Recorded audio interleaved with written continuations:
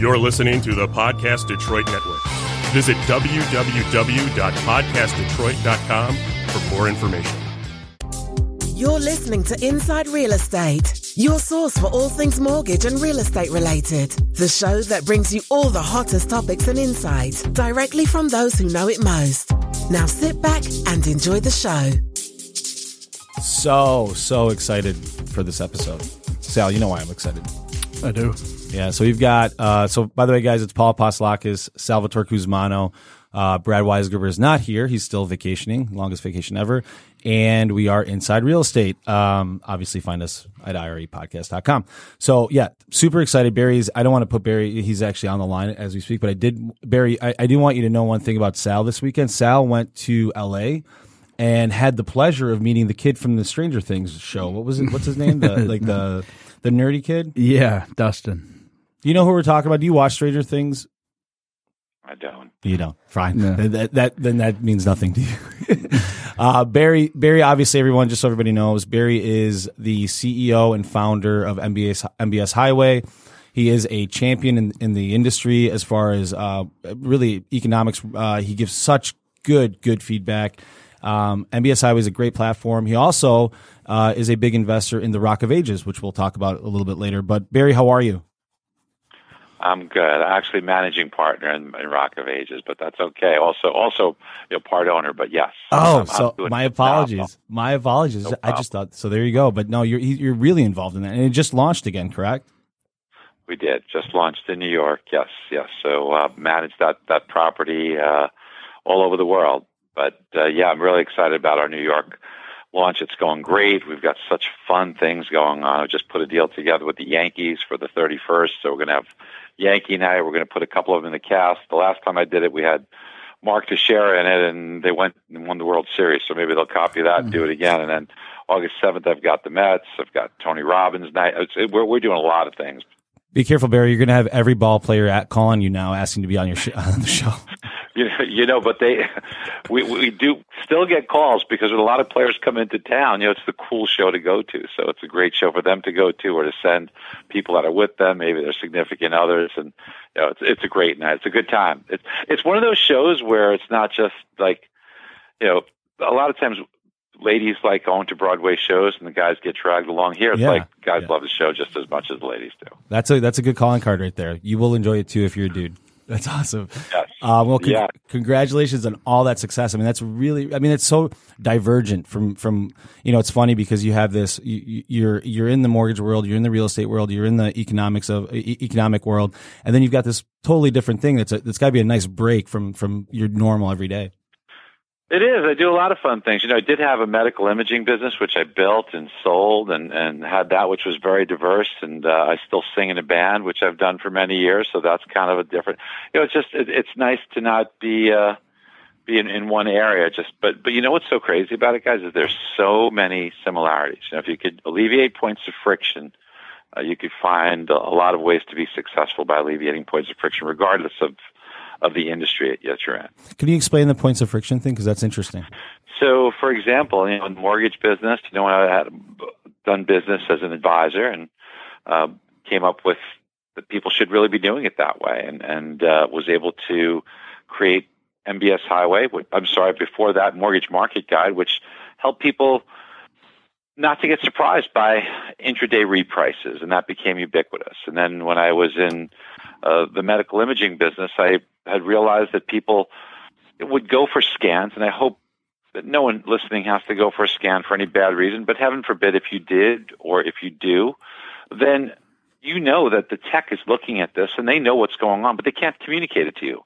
And your anxiety plays on your nervous system, and unless you have your physician's number in your cell phone, which most of us don't, you're in a position where you now have to wait several days to hear back, and you start looking on WebMD. You say, "Oh my gosh, I'm going to die! I'm making myself crazy." That's like the worst thing you can do. Yeah. So exactly. You know what I mean. So I said, why put people through that anxiety? So I had a radiologist there, alleviated a point of friction. The business took off. We had 3 centers, and then sold the company. Wow. At Rock of Ages, no show on Broadway allowed drinking alcohol in the seats. And I would watch, like the show would begin, and the lights would flicker, and you get the ding, you get the chimes. You got to get in your seat within 2 minutes. And people who would get there, they'd have to wait online. They get their drink, they pay $18 for the drink, and I'd see these people nicely dressed, guzzling drink. Why do you have to make people do that? That's so true. It's so true. So why don't you just allow drinking in the seats? And they say, well, we've never done that. My response was two. One is exactly, and also that's not a very good answer for me that we've never done that before. So I had to kind of really fight an uphill battle, but got it done. It was the first show in the history of Broadway to allow drinking in the seats, and now they all do it. So things like that are just examples of alleviating points of friction, which are so important. If we could find those points of friction, alleviate those points of friction, you could have huge success and make a big impact and change. There's a lot of value to that. That's awesome. That's Tremendous. Really interesting to think of the world that way, because there are a lot of points of friction, to your point. And just if you think of like Amazon, right? They fixed a problem. They can ship things to you, right? So that's interesting. Bingo. Don't complain about it, fix it. Right, exactly. If you're complaining about it, there's a point of friction. Let's figure it out. That's right. That's really good. Right. Awesome. So obviously, Barry, like in our space, right? We own a mortgage company. We're in real estate. So for me, it's we had you on the show last time, and we were like in a rising rate environment, and it was interesting because even me, I don't think many people in the business were even saying, everybody was saying they're going up. And even though you said they potentially could go up, you said there's still a lot of room for them to go down, which was interesting to me then. And what happened since then is really interesting, because today's interest rate environment is way, way, way different than where we thought it would be. Personally, like even like collectively, a lot of people were thinking the same thing. Well, a few things to that. So a few years back, I had made a pretty good call on the market. So the 10-year Treasury is going to some crazy number I had talked about was 1.39. That's what the charts had told me. And on CNBC, they thought I was nuts. And every show I'd go on, they said, "Oh, you're crazy," because the 10-year Treasury was like at 2.8%. And nobody had saw that coming. And, it didn't go to 1.39. It went to 1.37. So, kind of nailed that one. And not too long ago, I made another crazy call on saying that rates will go to their lowest levels ever. And I know you've seen it. It's all been all over social media and this and that. And that's when the 10-year Treasury was at 2.49. Okay, so call almost 2.5%. So it was very controversial. And now yields have come down a lot since then, but I think they do have, as you said earlier, a lot more room to go. And if you look historically, every peak and trough that you've had since 1982, the peaks have been lower than the previous every single time. The troughs have been lower than the previous every single time, including the peak that we had seen back in the fall of 2018. So I do think that the next trough will be lower than the 1.37. There's a lot of reasons for that. So number one, if you compare us globally, the United States, while yields are low, they're much higher than everywhere else in the world. So we have a lot of room to drop. The Fed's got a lot of room to cut, and they're going to have to cut. We're seeing signs of slowdown in many different parts of our economy. I know that, we're always getting, the feedback that, the economy's strong and stuff, but there are a lot of areas in the economy that are starting to roll over. And I think over the next 30 to 45 days, you'll find out earnings-wise that perhaps there is some concerns on the earnings front as we now are in second quarter of earnings season. Those reports come in. Now, when we take a look at things that are more widely publicized, like the inversions in the yield curve, so what does that mean? That just is a fancy way of saying that longer-term maturities are less than shorter-term maturities. And we've been that way for a while. The 3-month Treasury is yielding more than the 10-year Treasury is. And that's crazy, right? It's like as if you went to the bank and you said, okay, what are your CD options? They say, okay, we got a 3-month CD that yields this, but the 10-year, you commit for 10 years, you'll get even less in interest. Well, why is that? And I think it tells us a lot. It gives us an important message in that it helps us to understand that.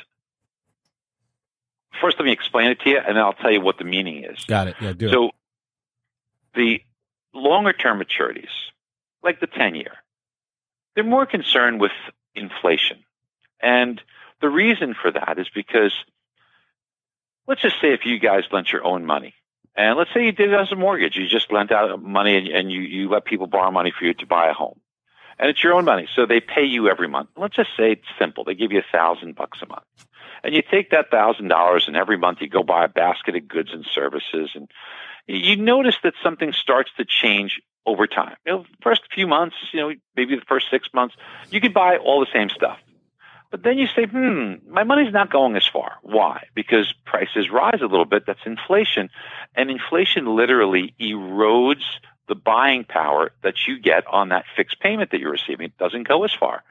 So you've done that deal, and let's say you and Sal are lending out money, and you guys are good with that. But now the next one that comes out, the loan that you're going to do, rather, inflation news comes out showing that inflation is on the rise or has risen. I want more money now. You're already figured it out. Exactly. Did not take you long because you guys are very smart. But let's explain that a little bit. Why? Because that higher rate of inflation will now more rapidly erode that fixed payment that you're getting. So your money will not go as far in a more rapid pace. And in order to protect yourself, you can't control inflation. The only thing you could do is start from a higher perch to protect yourself from more rapid erosion. So maybe not $1,000 a month, maybe you need $1,100 a month, which means that you'd have to charge a higher interest rate. And in a nutshell, guys, that's why interest rates go up and down. If there's more inflation, then interest rates have to go up. If there's less inflation, like you have today, then interest rates can come down. But here's the important aspect of it. What causes inflation? So inflation is, the definition of that, guys, is too much money, too many dollars chasing too few products. In other words, Apple is going to release a new phone, and people are sleeping overnight at the Apple stores, right? And there's a big line. Well, clearly Apple is not going to put that product on sale. They're going to sell it for full price. And they're going to make a lot of money. But let's just say there's an item that's not selling. What does the vendor do? The vendor tends to put it on sale and prices drop. So prices rising, inflationary, dropping, deflationary. What causes prices to rise? Well, I have the ability to raise prices because there's high demand. High demand, stronger economy. Prices are dropping. Why? I don't have any pricing pressure. I'm trying to sell. Nobody's buying. That's a sign of a weaker economy. So when the 10-year is coming down because inflation is low, there is signs that the economy is weaker. Now, the shorter end of the curve, the 3-month, the 1 year, the 2 year, this part of the yield curve is far more concerned with what the Fed's doing because the Fed is a 1 day, or as they say, a one-night, overnight lending rate. Yeah. So that is a very short maturity. So now the 3-month is going to compete with that. The 3-month doesn't care about inflation because that debt is over in 3 months. That's matured in 3 months. So inflation, whether inflation's up 0.5% or down 0.5%, it's not going to matter. If it's for 30 years, it has a big difference. For 3 months, who cares? You're not going to feel it, right? Mm-hmm. For a year, you're not going to feel it, which is why those interest rates are more concerned with what's the Fed doing. And when those yields are higher on the short end than the longer end, what it's telling you is this. Here's the message. It's saying there's weakness in the economy. That's what the longer end is telling us.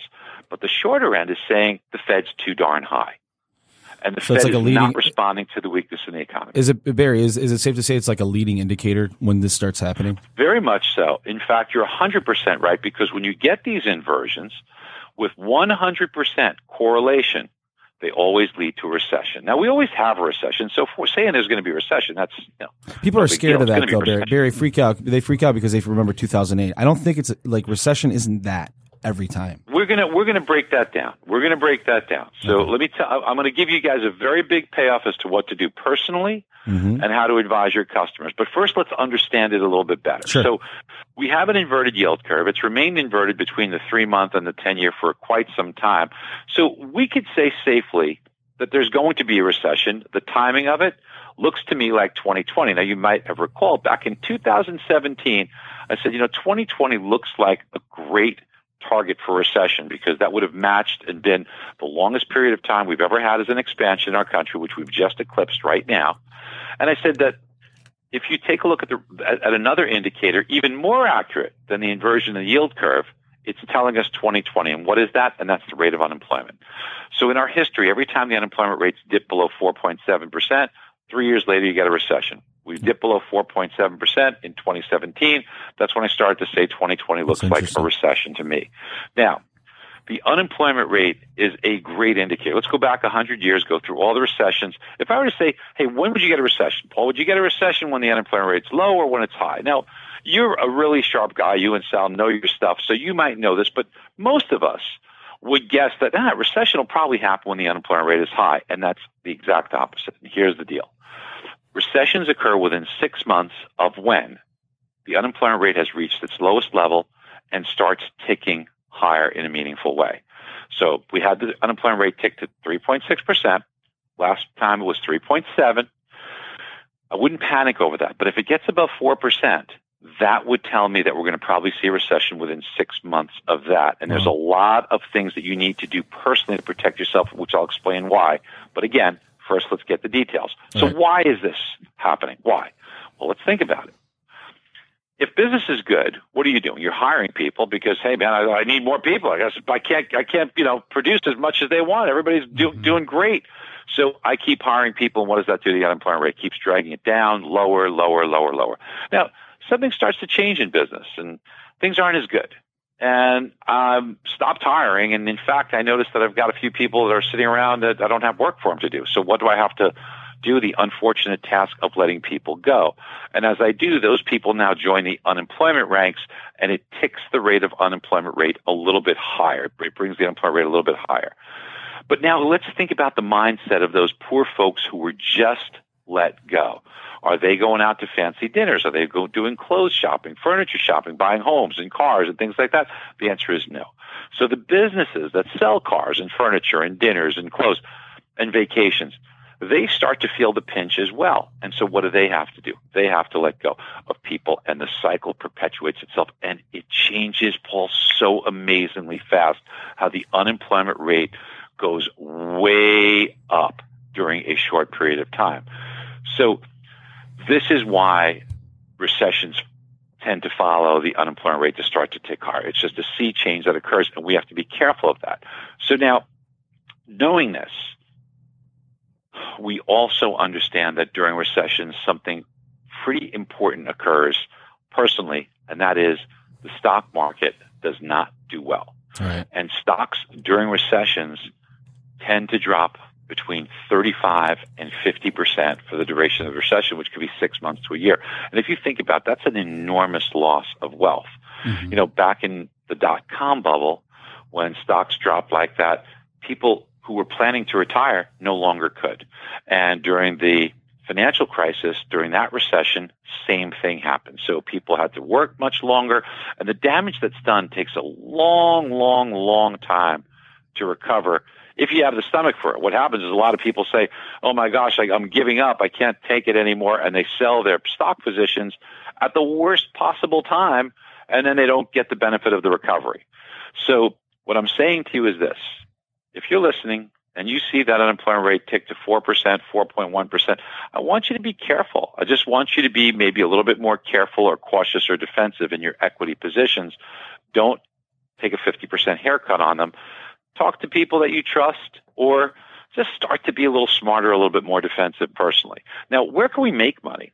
Well, there's a few different areas. What we know is during recessions, interest rates drop dramatically during recessions. Remember, inflation becomes lower.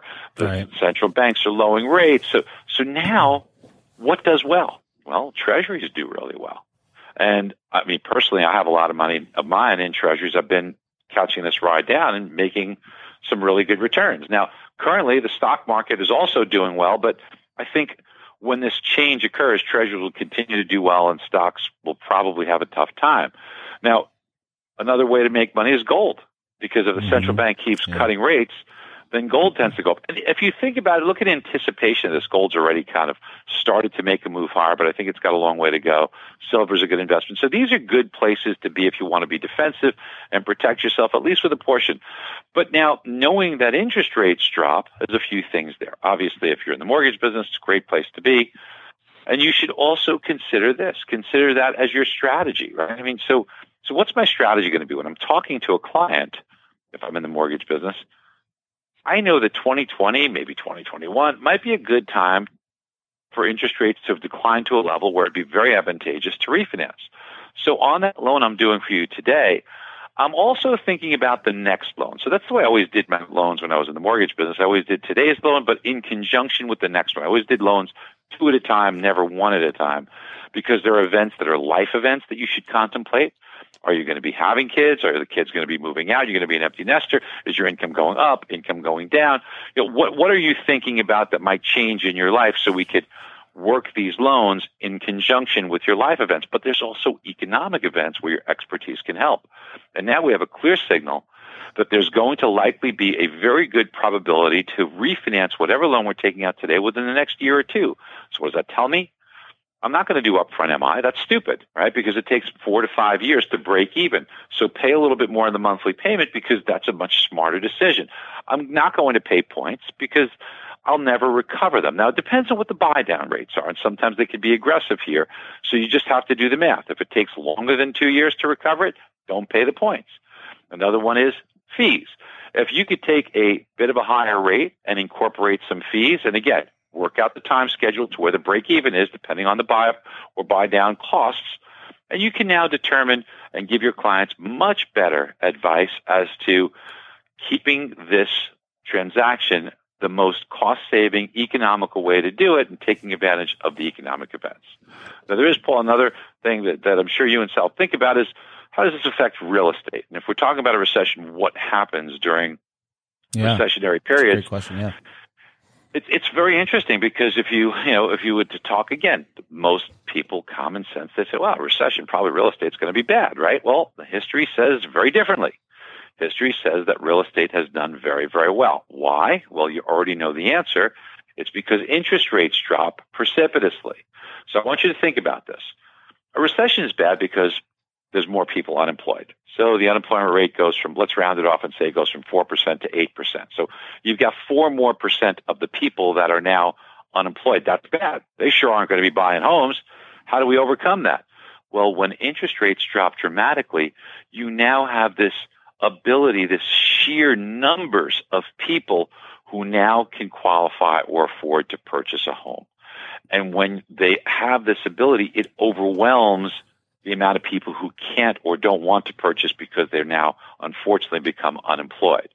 This is why homes do very, very well during recessionary periods. In fact, they become a tremendous opportunity. A look at the past 6 recessions. 5 of them, home values went up during the recession and up a lot more afterwards. Now, the last recession was a little bit different, and here's where people get confused. Right. You had the housing bubble, which took place end of 2006, early 2007 was kind of like where it really manifested. So you give a little leeway there, and that's kind of where it is.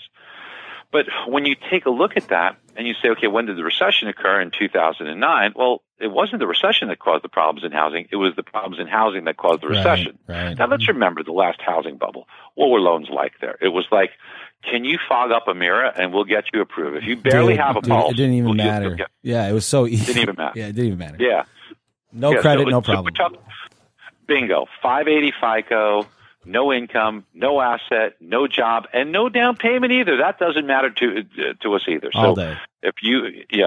And the problem is that even though most times recessions cause rates to drop enough for housing to do well, in this particular case, there was just too much of a tide of problematic loans and inventory that flooded the market that housing tried to actually go up. It actually did start to go up during the recession, but then it faltered a bit more until finding its footing and bottoming out.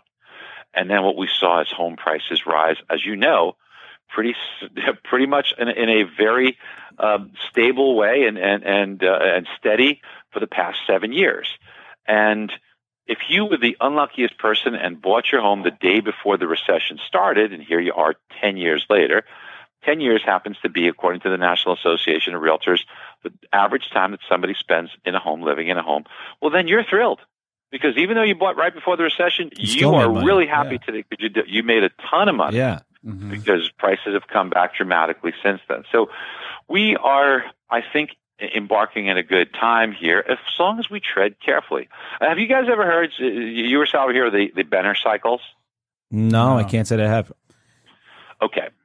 So in 1875, there was a guy by the name of Samuel Benner. And Samuel Benner said, hey, listen, we are very cyclical beings. And he kind of went back and he did his research and he found that there are cycles for human beings where they have just events that we do things in a cyclical manner, and it's very, very dependable and reliable. I mean, look, if you think about it too, I mean, there's so much documentation on the lunar cycle. Think about how powerful the lunar cycle is. If you know anyone in law enforcement, ask them, does the lunar cycle have an impact? Yeah, just say on a full moon. Yeah. Is it crazier? I mean, so everyone will tell rooms, you it has a emergency huge room impact. nurses, they all say the same thing. Bingo. And the other thing is you know what's crazy? It even affects the financial markets. Do you know, statistically proven, you could verify this. Come on. What are you If you bought stocks on a new moon and sold them on a full moon, your return would be 450%, 4.5 times better than if you just bought and sold at any time. Come on. It's wild. 450% better. Crazy. Okay. So yes, it is crazy. I mean, talk about cycles, guys. Is there any more powerful cycle than the menstrual cycle? Okay. So, I mean, we are definitely, I am very aware of that one. we are in a cyclical environment. So what did Samuel Benner say? He looked at all these cycles, and in 1875, based upon the cycles, he said there's going to be a stock market crash. When? In 1929, and there was. He also looked out and said 1987, yes, there was. He also said 2001, yes, there was. He said 2010. He's like the Nostradamus of economics. Yeah. He is the Nostradamus, but he's also picked the bottoms. The Benner cycles have been very accurate. Now, forecasted in 2019 that we would have hit a peak. But, you know, a little bit, the guy did in 1875. Come on, so yeah, let's give him he's a all little right. bit. He's all right. Let's give him a little bit of leeway if it's 2020 or 2021, whatever. But the thing of it is too, that what he did not anticipate is you have more financial engineering now. There was no such thing as QE or these things that are now causing maybe there to be. I think what you're doing here is you're just kicking the can down the road and delaying the pain, delaying the outcome. But I think that we will get this recession. We'll get it out of the way. If we tread carefully, if we are anticipating what's going to happen, we'll get through it just fine. You can actually make money during it. Housing will do well. And you know, what's crazy is this, guys, is that people say, okay, well, the Fed, they're looking at inflation. There's no inflation. There is inflation. They're just not looking at it the right places. There's inflation in housing. There's inflation in stocks. I mean, these are the things that there is inflation, but it's not in the things that they're measuring. They're looking at the goods, right? It's just like there's so much talk today about the wealth gap. And look, we want a great society. We all do. But they're blaming the wrong people. The wealth gap, if you want to blame people, I mean, look at what the Fed has done. The Fed's caused this, haven't they? I mean, all the things that they thought would help, they said, okay, well, what we want to do is get us out of the rut that we're in. And by doing so, what we need to do is juice the stock market, because what that'll do is they'll create a wealth effect. If your stock portfolio goes up, you'll spend more.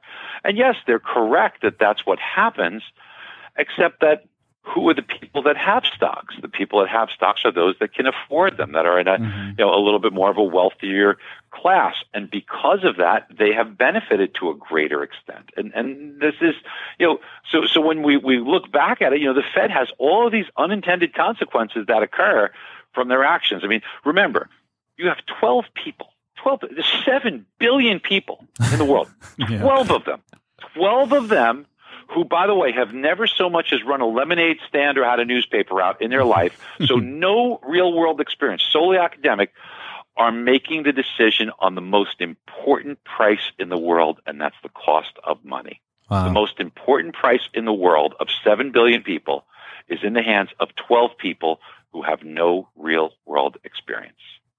Sounds like a bad movie. Yeah. We're living it. Yeah. So you wonder why we got booms and busts. Yeah. I mean, what you're saying, obviously, what you're saying is making a lot of sense.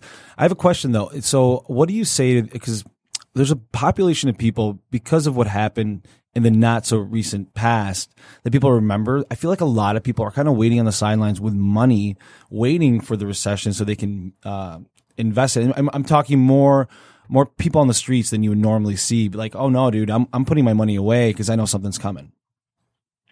So here's a couple of things that are occurring. So let's take it first at a level that affects housing and mortgages first, right? So there is talk from people saying, well, the Fed's going to cut rates, so I'm not going to refinance now. Yeah. Well, a lot of people say that. Here's the thing. Don't make that mistake. Right now, there's 8.2 million people, according to Black Knight, who can benefit by a 0.75% drop in interest rates. That's a boatload of money. Take it and save that money. Because listen, I mean, just think about this for a second. if you can save 0.75%, and let's just say it takes a year or a year and a half, right? Then refinance again. Yeah, just do it at no cost. I mean, that's the trick. Do it at right? no cost, yeah, Right. or low cost. Low cost, little to no because cost, not everybody could. Bring a Right, payment. because yes, whatever. Okay, we know we want to strategize it as good as we possibly can, but the point of it is that you'd be giving up all the money that you have made in the year and a half it takes of saving this, and then if you're right and rates go down a little bit, it would take probably 3, 5, 6 years to recover what you would have lost. So why not keep saving? And then if you did that refinance like you're saying, guys, and you do it at that low or no cost, you didn't lose anything. Right. Mm-hmm. But here's the other side of it. I mean, look, I think rates are going to come down. What if I'm wrong? Right. I'm certainly not going to be right 100% of the time. Take Of course, advantage. nobody is. Right. Here you've got a gift. Take it. Now, the people that are waiting to make investments, that's pretty broad. So it's hard. It's hard to say because, stocks, do they have some running room between now and before they reach a peak? I mean, clearly they do. A lot of people are calling for stocks to continue to go up. I mean, I think that the wise decision here of what you want to do is just monitor it and be a bit defensive. If you want to be in stocks, well, maybe you should have a portion of it in gold and treasuries too as a good hedge. Because this way, if stocks don't do well initially, at least you'll be making it up in the other areas because treasuries and gold will do well to kind of cushion the blow on stocks. There's things that you could do, and you should speak to somebody who handles this. But if volatility becomes a factor, maybe you should have some money in the VIX as a hedge in case stocks don't do well. So there's a lot that you can do to be defensive. And all I'm saying is just be smart. And if you want to be on the sidelines, do what you're comfortable with. Being on the sidelines can be wise as well from time to time, but it also means that you might be missing an opportunity too. And one other question I have, because Sal and I, obviously, we're in the industry. We do real estate every day. What would you say to people in mortgages, in real estate? How should they be viewing what's coming down? Should they adjust anything? Is there anything that if you were in that seat, the way you'd be looking at your business going forward over the next 2-3 years? Yeah. So just like we said, make sure that your transactional costs are lower. I'd rather have higher monthly payment and lower upfront costs because I think my financing will be at a lower cost in the future. So that it seems to me that will be the first approach that I would take. The other is that I feel pretty good about real estate right now.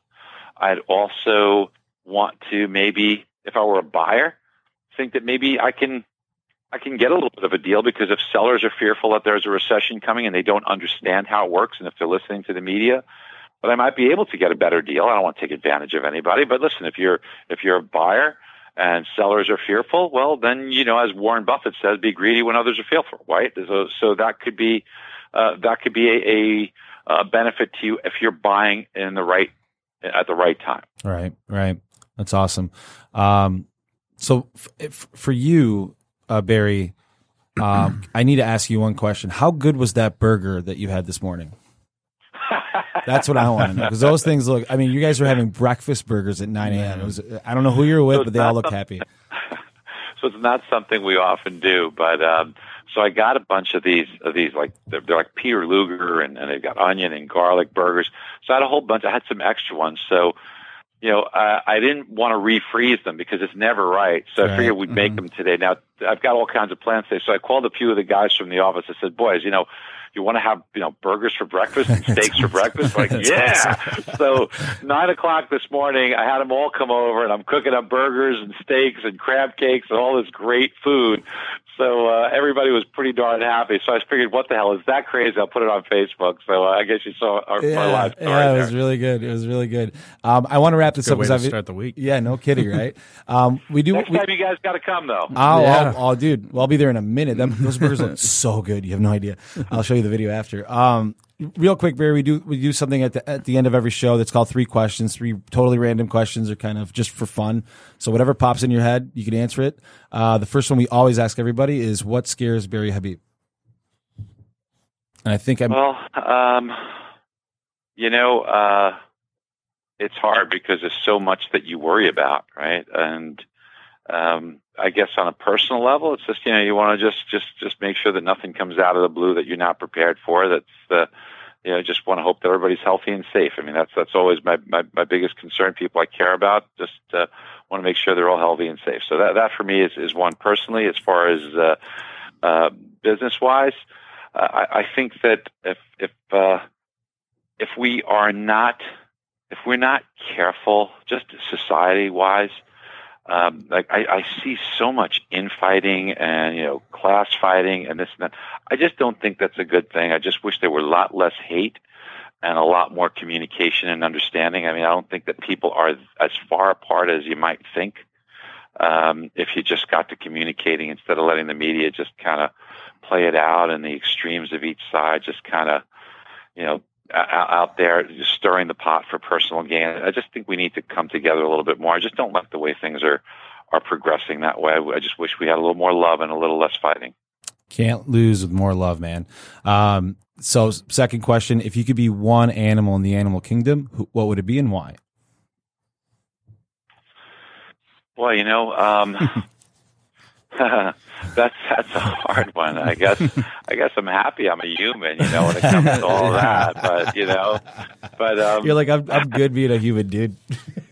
I guess I'd come back as a dog if I were the owner, because we're any animal lover, right? Because if you have a great dog or a cat, and then you've got an animal lover that's the owner of that pet. I mean, those pets get treated pretty darn well. So yeah, I think that'd be a pretty good life for sure. If you could be, I feel like you would take very good care of me if I was your dog.